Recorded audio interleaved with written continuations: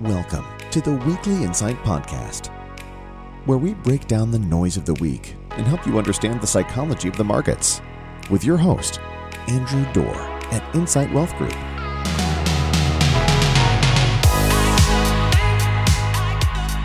Good morning. Thank you for joining us in the latest edition of the Weekly Insight Podcast. As usual, I'm your host, Andrew Dorr. I really appreciate you spending some time this week with us to hear what's going on in the markets and the economy. Before we jump off, I want to do what I do every week and just remind you that what you're about to hear today should not be construed as individual investment advice, especially this week. We're going to talk a little bit about earnings, and I want to make sure that you understand we're not making stock picking recommendations, but there are some important conversations to have. As you will recall, last week we promised you a pretty big week. In that regard, it certainly didn't disappoint. The reasons it was a big week, well, we had earnings starting with the big banks. We also had inflation data. There was certainly some disappointment this week, but there was also, I would say, the market starting to come to a realization that maybe things might get a little bit better. But before we dig into this, I do want to make one point, that even with inflation at 9.1% and some less than impressive bank earnings, the market held pretty well. In fact, since the market came out on June 15th and announced their 75 basis point rate hike, all the major indices are up substantively. Even the Bloomberg Aggregate Bond Index is up. What does that look like today? We've got, over the last month, the S&P is up 5.25%, the Dow Jones is up 4.5%, the NASDAQ is up 7.25%, and even the bonding index is up about 1.6%. So we have seen the market, I think, maybe put a little bit of a bottom in. We're going to talk about that, though, and let's start by looking at inflation. So inflation, 9.1%, worst number in 41 years. As you'll recall, when we talked last week and several of the last weeks, frankly, we've talked about the fact that the June inflation numbers were a little bit up in the air. No one really knew what to expect. Everyone, I think, including us, was fairly confident that core CPI would continue to fall. And it did. It dropped to 5.9%. In fact, it's been down every month since March when it reached its peak at 6.5%. And it's now at the lowest level we've seen since the end of 2021. So that's good news. But headline inflation, we've broken this down before. Headline inflation, or all items inflation, continues to be the big story over the last several weeks and last several months. And it created headlines again. Maybe that's why they call it headline inflation, with that number at 9.1%. You all know the story by now. You've been there. If core CPI is dropping and headline is rising, it's clearly due to one of two issues, food or fuel. And there's some great data in our Weekly Insight memo. You can certainly go look at the charts, but as you will see, energy was the big one again. So energy prices rose 41.6% in June. Energy prices were 41.6% higher than last June. They didn't rise 41% in a single month. Diving a little bit deeper into that, we can see that gasoline costs for consumers over the last 12 months have risen about 60%, 59.9%.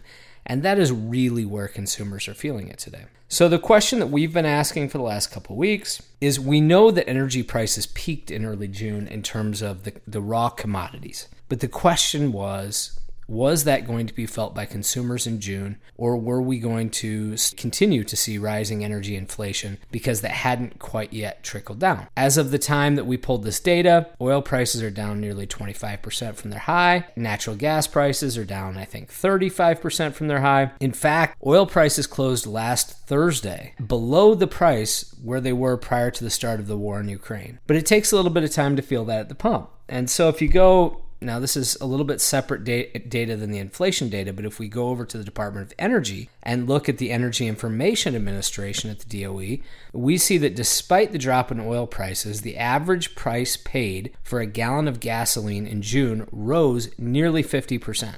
It rose from $4.55 to $5.03 in the month of June. And that $5.03 number was the highest number ever recorded. That's the bad news. But in all bad news, there is some good news. According to AAA, now, again, I'm jumping data sources here because Department of Energy doesn't release their data until after the end of the month, but AAA does release average gasoline prices on a daily basis. And as of Friday, July 15th, last Friday, the average cost of a gallon of gasoline in the United States had dropped all the way back down to $4.58 a gallon, almost all the way to where it was in the month of May. That was down nearly 15 cents from the week prior, obviously down from the high of over $5 on June 14th. If that price holds, and we compare, because remember with CPI, we're comparing year over year. If that price holds and we would compare it to July of 21, where it was $3.23, we would see that gasoline inflation is 41% year over year. That's still steep, but it's dramatically lower than the 60% we saw in June. So what's the result of that? The result is, I think it's likely that we saw the peak of headline inflation, at least for now, just a few days ago when we got the June report. And frankly, I think the market agrees. We'll talk a little bit later about what the markets did last week. Actually, you know what? Let's talk about it right now before we dive into earnings. Because even though we had a really bad inflation number and frankly had a not so great week for earnings for the big banks, we still saw the S&P only down a little less than 1% last week. So I think the market, again, is really kind of getting to the point where they're accepting this data and they priced in some of the worst scenarios. So now let's dive into bank earnings. Bank earnings disappointed a little bit. If last Wednesday was inflation day, Thursday was Jamie Dimon day. Jamie Dimon is the chairman of JP Morgan, as many of you are aware. The market pays a whole heck of a lot of attention to Mr. Dimon when he speaks because he controls a ton of capital. We're going to focus on the JP Morgan report, although I would argue that most of the big banks' reports were fairly similar in this regard. But I just thought that the JP Morgan call was really emblematic of what's going on, and it was a good example of what drove the market. So first, let's get the data out of the way. JP Morgan underperformed analysts' expectations for the quarter. Analysts were expecting $2.88 a share in earnings, and the result ended up being about $2.76 per share. Revenues also underperformed. They came in at about $31.63 billion versus about $31.95 billion expected. All of that led to the stock being down nearly 4% immediately after the report came out. It was a pretty big hit.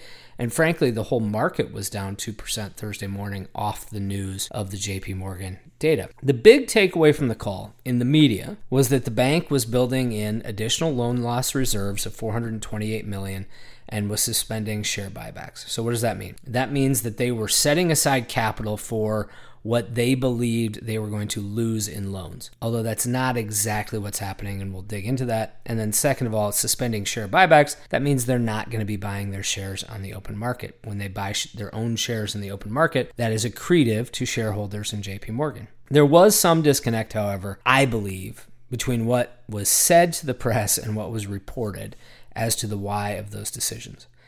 So Mr. Dimon and his CFO, who led the call, were very clear that the reasoning behind the changes was to comply with the stress test requirements that come from the Federal Reserve. So let's talk about that. Going all the way back 14, 15 years here to the 2008 financial crisis. After that happened, there was a lot of argument about banks that were quote unquote too big to fail. And what the market was saying and what people were saying and what politicians were saying is that they really didn't like the fact that the government had to bail out banks who made bad decisions. And so what happened was a real firming up for these very large banks of what their credit standards could look like. And now, every year, the Federal Reserve puts them through a quote-unquote stress test to make sure that they would be able to weather a very, very bad financial storm. Well, Mr. Dimon was more than a little perturbed about the newest set of capital requirements posed by the most recent stress test. He described in his comments the formula for this stress test as a, quote, black box, meaning they don't really know what the formula is, but they know that the Fed is requiring them to set aside more and more and more money, thus the $428 million in loan loss reserves. He's frustrated because he said, listen, JP Morgan didn't even lose money in 2008. We survived. We didn't need federal government bailout, although they were forced to take it, and they paid it back very, very quickly. My response, I think everyone's response, I get his frustration, but I'm also very glad that there is someone leaning on these big banks and making sure they don't put themselves in the position they were 15 years ago. But there was a big disconnect there.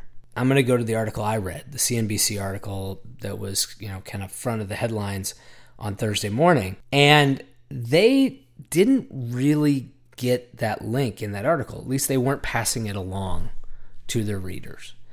They instead linked these decisions to, quote, Dimon's increasingly cautious stance, and cited a quote from him where he was talking about geopolitical tension, high inflation, waning consumer confidence, Ukraine, etc., etc. When this comes from a guy who just a few weeks ago was warning about a, quote, financial hurricane, it can really give people the sense that there is something scary coming, that things are going to get bad, and they're going to get bad quick. Well, it's one thing to read the article.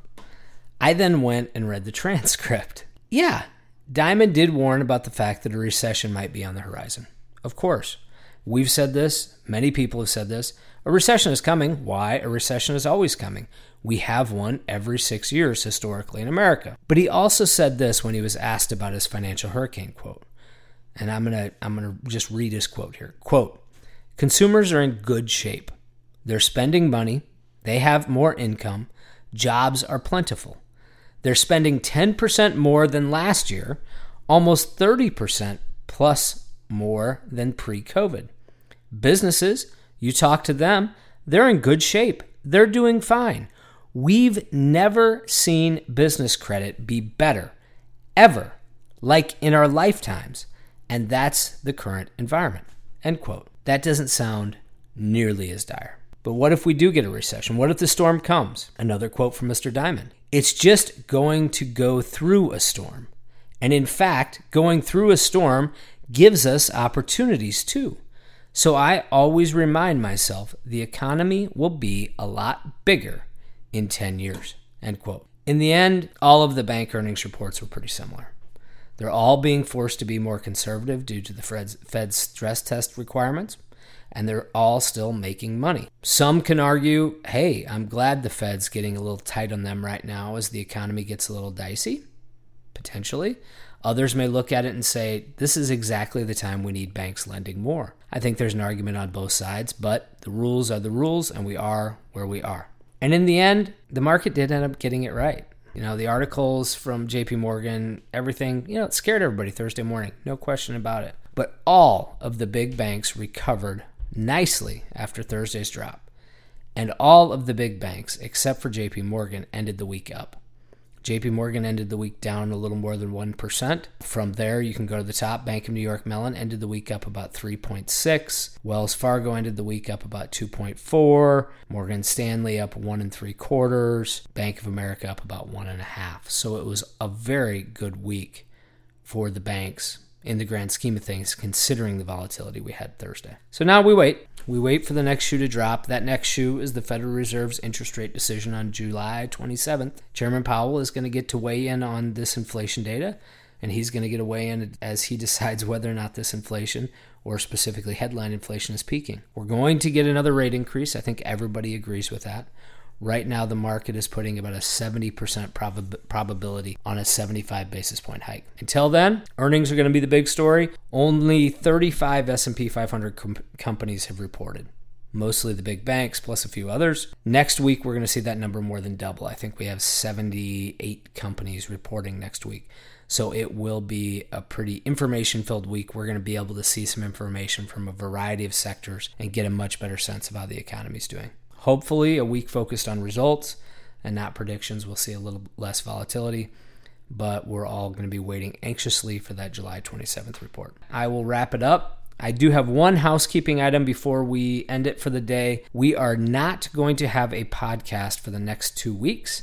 Your faithful host has to be traveling and will be unable to record from the road. So we will have our weekly Insight memos. I'd continue to encourage you to take a look at those. We're just not going to have the podcast. So if you're a podcast listener instead of a memo reader, just know you can get that information in the memo for the next 2 weeks, and we'll be back with you shortly. As always, if you have any questions, need any help, please feel free to give us a call. You can reach us here at the office at 515-273-1333, or you can always get us on the web at www.insightwealthgroup.com. arete.com. Hope you have a great week. Take care. Securities offered through Arete Wealth Management, LLC, member FINRA, SIPC, NFA. Investment advisory services offered through Arete Wealth Advisors, LLC, an SEC-registered investment firm.